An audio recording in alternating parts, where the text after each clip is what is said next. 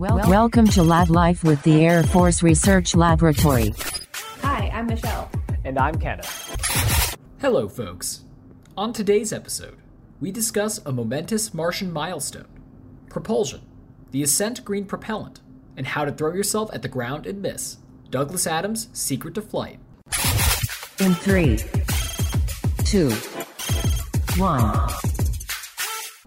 Today we're joined by Corinne Sedano. She's a group lead for chemical propulsion flight systems at our propulsion division. Corinne, thank you for joining us. Oh, thank you, Ken. It's a pleasure to be here today. So first question for you, something I've been wanting to ask the right person for some time, is I'm a huge fan of The Hitchhiker's Guide to the Galaxy. And there's a really famous quote from it. They say flying is like throwing yourself at the ground and missing. Is there any truth to that, propulsion, or what you do? Yeah, a little bit. So when you think about spacecraft in orbit, they basically have enough energy that they're always trying to fall toward the Earth, but missing because they just have enough orbital energy to stay in orbit. So if you translate that to thinking about just throwing a baseball, you're putting only so much energy into that baseball. And so it's going to eventually make an arc, but it's going to fall to the ground. And then if you translate that then to, let's talk about suborbital things such as missiles, they have a little bit more energy. And so they're able to go at a much higher altitude, but they're still not going to quite reach orbit, but they can go very far across the Earth and then still land. But then by the time you get to launch vehicles and spacecraft, now you've put enough energy into that vehicle that it'll actually reach orbit. And that energy is sufficient such that it's actually never going to hit. It always wants to try to hit the ground, but never can. So kind of trying to use that baseball analogy there. But think about just putting enough energy into a baseball that eventually it's just going to go around the Earth. That's fascinating. So it looks like I always thought that when I read that, it seemed kind of silly. I'm like, I don't know if Douglas Adams did his research, but it sounds like, it's not all wrong. No, not at all. So I want to take a step back then, now that we have a really good analogy in place, and talk about where did your interest in propulsion in space originally come from? Sure. It goes all back to middle school, actually. And two major things happened in the middle school time frame. Actually both kind of in 1997. Both of those were key, as well as a astronomy elective I took in middle school. And one of my good friends' parents actually volunteered to teach that astronomy elective. And that was one of the few classes that really kicked off my interest in astronomy and thinking outward to space and the stars and exploration. But then in tandem with that, both Mars Pathfinder landed on the surface of Mars in 1997. And then the Cassini mission to Saturn launched that same year. And the neat thing about both of those were, for Pathfinder, it was the first time we've landed a robotic rover on another planet. And I remember my parents taking me to the Natural History Museum in Denver, Colorado. And there were a bunch of different interactive things you could do there and learn more about Mars and the rover and such. And that was really, really exciting. And then with Cassini, it was a totally different perspective, right? So you're going from the mission has just landed on the surface of somewhere, arrived at its destination, to something's just launching. And oh, by the way, it won't reach its destination until you're in college, and you're sitting there in middle school thinking about it. And then, once you're in college and you say, oh my gosh, it's arrived. And then moving on into my career, working with people who are actually still working that mission, and I'm actually a professional working in space. So those were kind of the major things were that astronomy elective, and then those major space happenings as well really kicked off my interest in aerospace engineering and wanting to be an engineer. I was just going to say how nice for some of the birds to join us today. We're really talking about aerospace engineering. They want to tell us what's up. I'm not sure if they could really explain propulsion to us though. So if you could give, some, non-rocket scientists, non-chemists, non-aerospace engineers, what's Propulsion 101? Sure. So Propulsion 101 for this case is basically saying what I do on a day-to-day basis kind of is actually I'm very fortunate working on either developing or testing thrusters. And in my case, I specifically focus on an area that's for spacecraft, so smaller thrusters. So not thinking about launch vehicles or large engines, but smaller. And when we talk about rocket propulsion, then we're talking about basically taking a propellant and through one means or another, igniting it such that you turn it into basically a very, very hot gas and exhaust it through a nozzle to create thrust. And so kind of one of the key people to kick this off was Goddard, which we have a NASA center name for as well.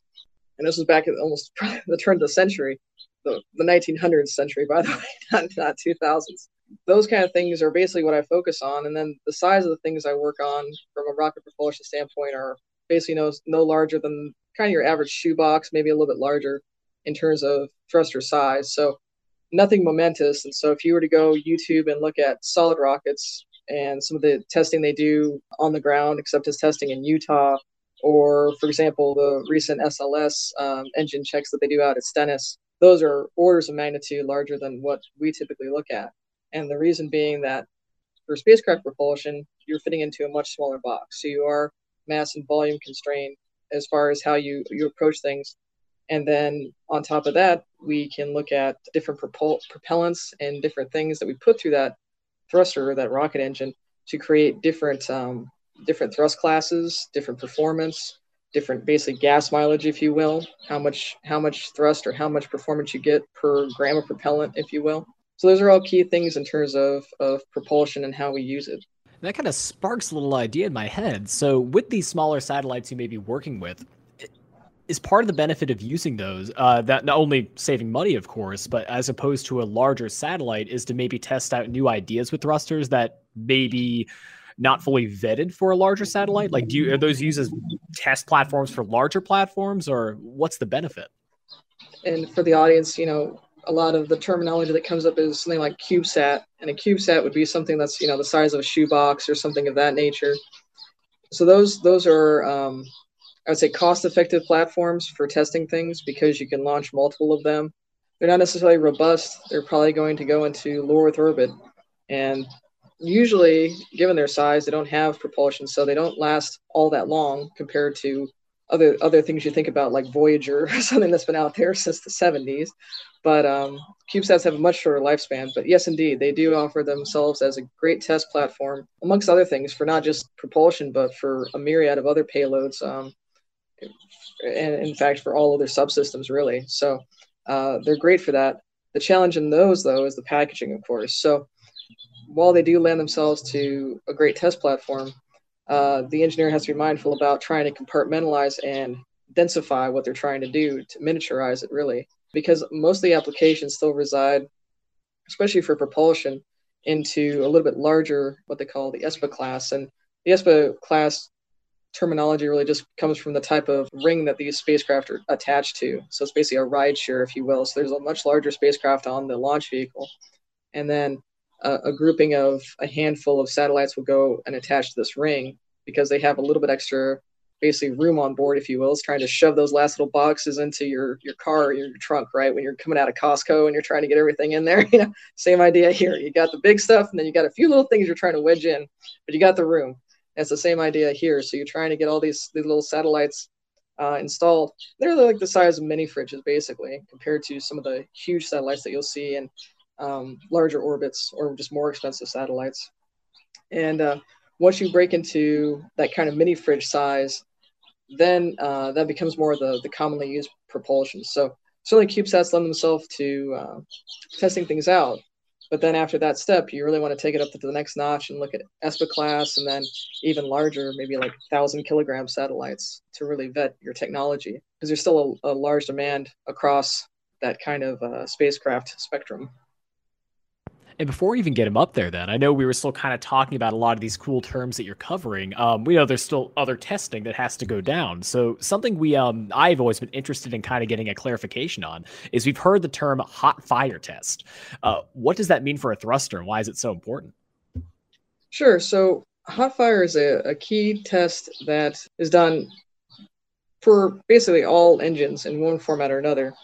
And then the instance in which my area focuses on it is actually in vacuum chambers. And so what we're trying to do via hot fire test is actually run the engine in a relevant environment, i.e. vacuum, so the vacuum of space, and verify the performance. And for those of you out there, go ahead and pause this real quick and go to YouTube and take a look, because there's a plethora of great material out there, not just looking at small thrusters, but also for solid rockets, large liquid rockets, all of those. But we're trying to get it to as close to the vacuum of space as possible. And then we're looking at different operational scenarios for the thruster. So in certain situations like development now, we're just looking at how does the thruster perform over the course of an entire kind of operating box, putting it through its paces. It'd be like taking a car to the test track and putting it through all the different runs, right? But in this case now we're looking at, well, how does the thruster perform if we turn it on for 30 seconds straight or minutes straight or 20 minutes straight? How do all those things change? How does it behave thermally? How does the propellant behave? How does the hardware itself behave? And then those scenarios could include everything from orbital plane changes, so looking at changing your inclination. So I want to change looking at Los Angeles, California, and go start looking at the Antarctic or something like that, right? So now we need to change the inclination at which we're looking at the Earth.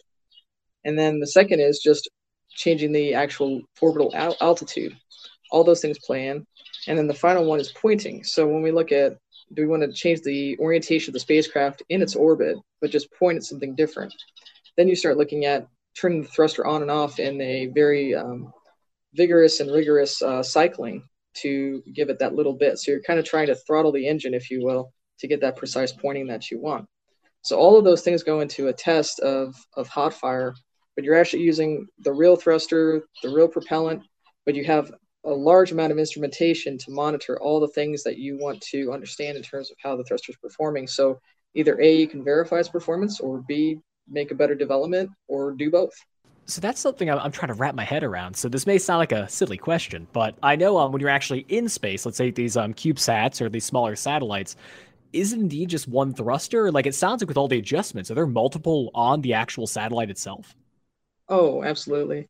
You can have everything from 4 to 8 to even more. And it really depends on what the requirements are of the mission. And for even example, the redundancy. So you might just have a dual set of thrusters just because you want to make sure that your mission finishes. So if one goes out or two go out, then you have backups. On the other hand, some satellites, to be more cost effective, will just go what we call single string and just have one set.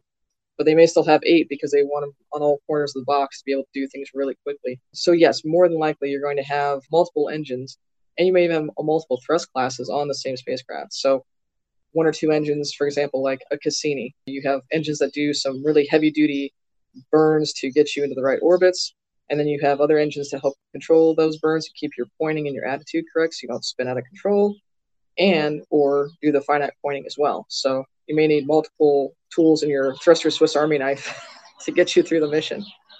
That's really cool. Yeah, because I always imagined that you'd have to have multiple set up. Otherwise, how could you do those, like the fine-tuned movements? But to have that explained in a better manner, I mean, I have a much better visualization, now, which is neat because like you were pointing out earlier, there are so many micro adjustments to make during one mission. Like you mentioned, if you have to observe one thing, adjust your trajectory for another, like it's amazing to think about how precise everything is up there.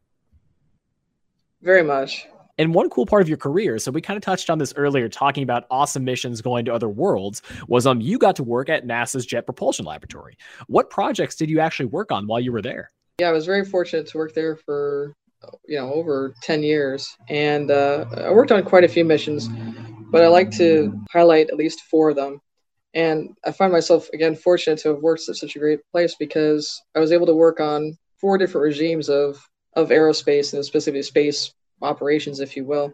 So I was able to work on suborbital flights, which is basically kind of back to that baseball missile analogy earlier. We just came up and came back down. We never actually achieved orbit, but it's called the Low Density Supersonic Decelerator. And it was basically a development program for a different way to land larger payloads on Mars. And so we launched basically a vehicle from a weather balloon and brought it up to a pretty fast speed using a solid rocket motor, and then deploy the device. And so you can go on YouTube and look at that one. That's a fun one to watch with the parachute deployment and everything. And then for low Earth orbit, I worked on the propulsion system for a satellite called SMAP, Soil Moisture Active Passive. That was a great opportunity because that's when I really got all the hands-on knowledge of how to put together a propulsion system, not just do it on paper, but actually apply my knowledge as well. Then, as far as inner planets, I was fortunate enough to work on Mars 2020, and I was the lead integration and test engineer for the Sky Crane. So the part of the vehicle that will actually descend to the surface and cut the cord for the rover was the main area I worked with.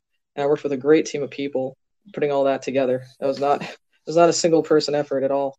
last but not least, I worked on for outer planets, so looking beyond our inner planets here. One of the last projects I was able to work on was Europa Clipper. And so that one's still down the road here to launch, but it'll be another great mission to watch as well once that launches. So I kind of like to think I've got, my 4 merit badges for different regimes of space as well. So it's a very great opportunity. I'm trying to wrap my head around that too, because it's so cool to think that you're working on these projects that are going to be out literally on other worlds. And that's, what is it like? Is there some sort of disconnect while you're working on it here on Earth? Obviously, you're like, okay, I'm working on this here. It's right here in front of me. It's a real physical thing, but I'm preparing this to go thousands of miles to another planet. Like, what is that like? Like, what is that headspace?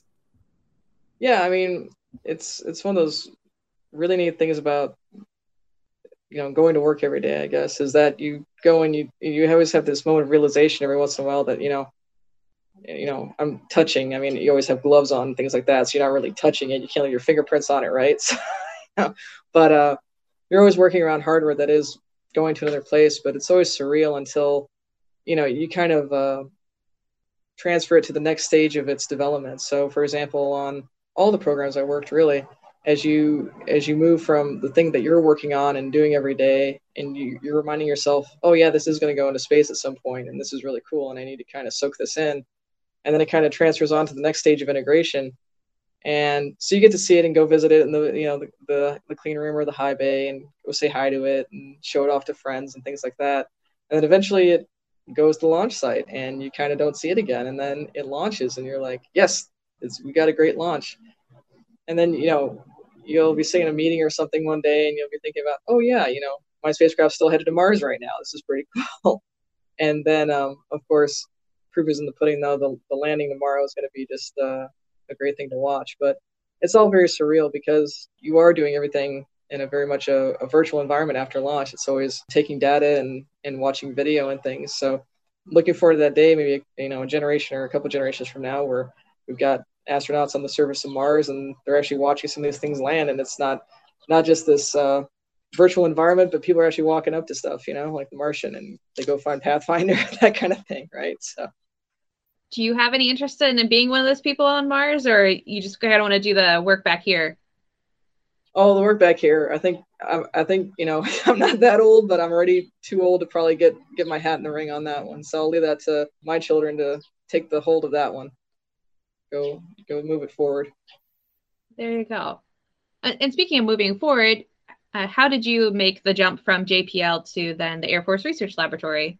Sure. So as we were talking about at JPL, I worked on all these really great programs, but I was ready for the next challenge with respect to propulsion.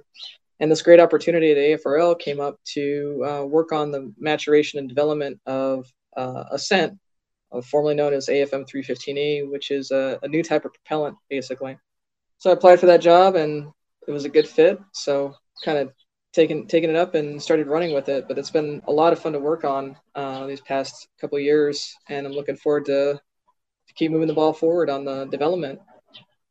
So that actually is a perfect connection as well. I know we introduced you early on here as being the group lead for chemical propulsion flight systems. Is that still what you're working on then, things like the Ascent propellant, or has your position changed over those years?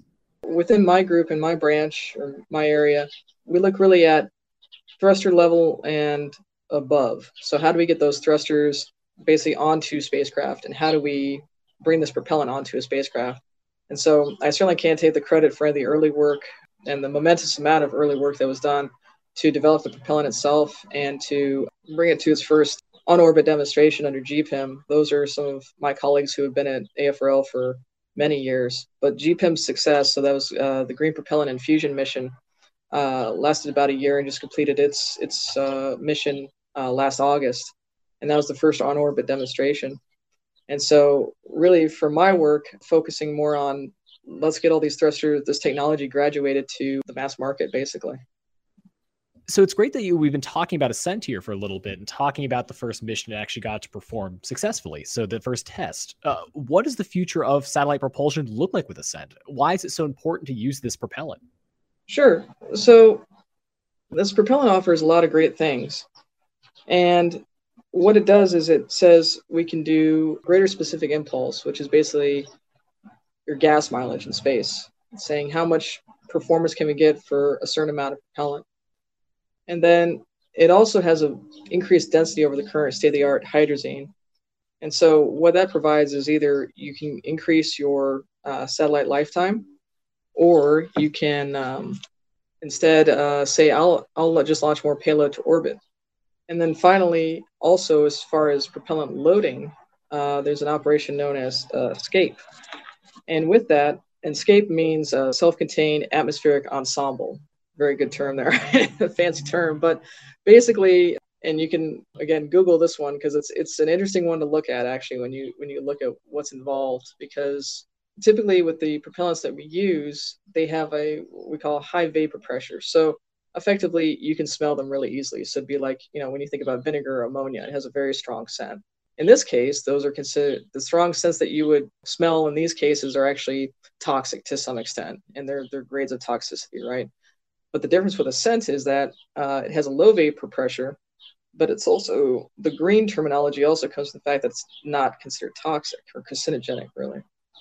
And so with that, instead of having to wear a full SCAPE suit, you can now wear the typical clean room attire for loading, which isn't very much to say at all compared to even, a larger class clean room. So you're not even in a full bunny suit necessarily, or a clean room suit. Sorry, that's terminology there. And with that, you have, just immense cost savings because you don't have, and time savings. You don't have to have everybody fully certified for things in terms of SCAPE. The operations can go a lot more smoothly. And then with the basically lower vapor pressure, it also offers you the opportunity to say, okay, well, I can load this, and I don't have to, if we had a delay in launch or something came up, I don't necessarily have to monitor it as closely as I would other propellants because it'll just be very stable, which is a very nice characteristic. Those are kind of the main three areas that we want to focus on. But the improved specific impulse performance and density really lend itself to opening up a whole new regime of how we look at spacecraft travel, spacecraft flight. There's an aspect there that honestly I never considered, because I understand that making this more effective, obviously for flight, so better gas mileage, as you put it, and opening this up to the market would be great to help for commercial space flight. But what I never considered was actually making this safer for people putting fuel on board the spacecraft. That's an aspect of I guess just the process I didn't think that we would ever, at least at this point, find a solution around. But that's so cool to see that, like you said, it makes it easier for people to actively handle this fuel as well. That's just, it's wild to me. Mm-hmm. Yeah, no, it's been very much a game changer. And there's certainly other green propellants out there. This isn't the only one. But certainly for the performance improvements it has, we think it's very promising. And one of the very cool things that you touched on earlier as well, that we had a discussion about, was working on a lot of these different projects when you're at JPL. And something that kind of was interesting to me was that when you guys were working on these thrusters, you were able to pull a lot of these from the market or had commercial access to them. But when you transitioned to AFRL, you guys had to start designing or really working from scratch. So can you talk about what that was like for you and how maybe your approach to projects has changed, having to build from the ground up instead of having access to a lot of these parts beforehand? Sure. So you definitely need to reframe your thinking and to some extent your expectations and timing in schedule. So going from basically a flight environment where you get on contract and you're going to go buy X thing and you're going to get it in X time and then integrate it and it's going to have a standard specified performance, to an area where you have more tenuous timelines. It also, though, allows more room for creativity and opens up a plethora of great challenges to go and tackle with the community. And I think that's where I really enjoy it, is that there's just so many things to go off and tackle at this juncture that it really allows to go and pursue certain interests or work on certain improvements in different areas, and really opens up the ability to think creatively about how to go tackle a lot of those challenges. Yeah, how interesting is that? The fact that, like you mentioned, there's a lot of these things that you knew the benchmarks and knew what you were getting and pulling in the parts that you knew could get the job done. But now you're like, well, we know what we should reach. How are we going to get there? It's cool to have that creative aspect. I love having some of that freedom in mind. So that has to, like you mentioned, has to be very cool. Mm-hmm. No, it's very enjoyable. And I'm glad you talked about timing, because a lot of what we've talked about today really ties to, well, in the realm of space takes time. So what is something that you do, or at least in terms of how you approach these things, what is it like knowing that, like you mentioned, Mars missions or even sending out like a Cassini probe, like that's going to take years or even decades? Like, what is it like knowing that something you touched may not see its full mission completed for a long, long time? You know, one of my good mentors at JPL always pointed to that as well, and pointing out that working space travel is difficult. It requires a lot of patience and resilience because you may only work on 4 major programs in your lifetime, depending on the pace of how space travel goes. And consistently in the last, I guess, 50, you know, other than the space race, but in more recent years, we definitely have some big programs, and they're large programs, but as you were saying, they definitely take time to build, integrate, complete, launch, and then still reach their destination. And then after you get to the destination, there's all the operations, right? So look at Cassini, it, you know, just wrapped up in the last half of the 2010s, but it launched in 1997.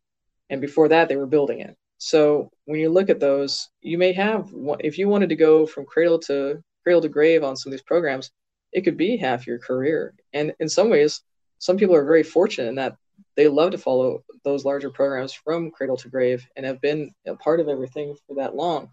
On the other hand, in the R&D environment, it's very different because you're saying, okay, well, you are now on a much faster pace, much faster timeline. But in both cases, I think both require a great deal of patience and resilience. But at the end of the day, it all pays off when you have mission success due to the hard work you and your team put in. That's the key, and that's the takeaway. So whether the timeline is 10 years or 10 months or somewhere in between, and there's little gains, right? There's not always necessarily the big fanfare results that you see on TV or through the media. There's all the little things that happen in the lab that are successes that only get put into a paper that a certain part of the community will read. But all those little building blocks add up to those major days where you have those amazing successes. And that's the takeaway. And that's why most of us keep coming back for more, right? Because some people would say those timelines are so long. I could go work on the new iPhone and iterate every year and have a new product and make those developments. And those are great things too. Certainly aerospace takes and specifically spacecraft work, space flight work, takes a certain type of person, because you definitely have to have the patience and the desire to see those small incremental changes, but also those big mission successes occur. Absolutely. Even thinking about the work that you're doing now with Ascent, I mean, that's been going on for a couple of decades from, the basic research that, got us to that propellant. So you're working on top of the work that someone else has invested, most of their career in. Absolutely. Yeah. So those timelines all come together. And so it definitely takes all different types of people and all different types of backgrounds to make propellant work, a spacecraft work, all of those things. And you build off of those who've gone before you, and you're making new work for those who come after you. And I enjoy working with interns and all of those things every summer to try to make sure that we open up those opportunities to them or make them aware of what's going on, because propulsion is very much a tight community and a small community. And so it's not always the easiest thing to, as a university student, get involved in propulsion, because there are so many different, hazards and such that a lot of professors aren't necessarily willing to sign up to, let's go build a rocket engine or test a thruster. And all of the things related to propulsion are costly. And so when you look at, you can go buy a Raspberry Pi or a different controller and go play with electronics, propulsion just doesn't lend itself to the same kind of pick it up and go do necessarily at the levels that we test at for certain. And so it's always key to me to try to bring that next generation into the fold as well, to say, okay, these are the great things that propulsion offers, and it's something you should at least look into. Yeah, I think that's a really good bow on this package of our podcast here, talking about you're standing on the shoulders of giants with your work. I mean, we started this conversation off with talking about Goddard and, and now here you are talking about we need to invest in the next generation, because they're the ones that are going to carry out the ultimate work that you're doing today. Yes, absolutely. Well, thanks for joining us. Yeah, you're welcome. It was a pleasure. Make sure to follow us on social media at Facebook, Twitter, LinkedIn, Instagram, and YouTube at AF Research Lab. And remember, stay curious. Logging off.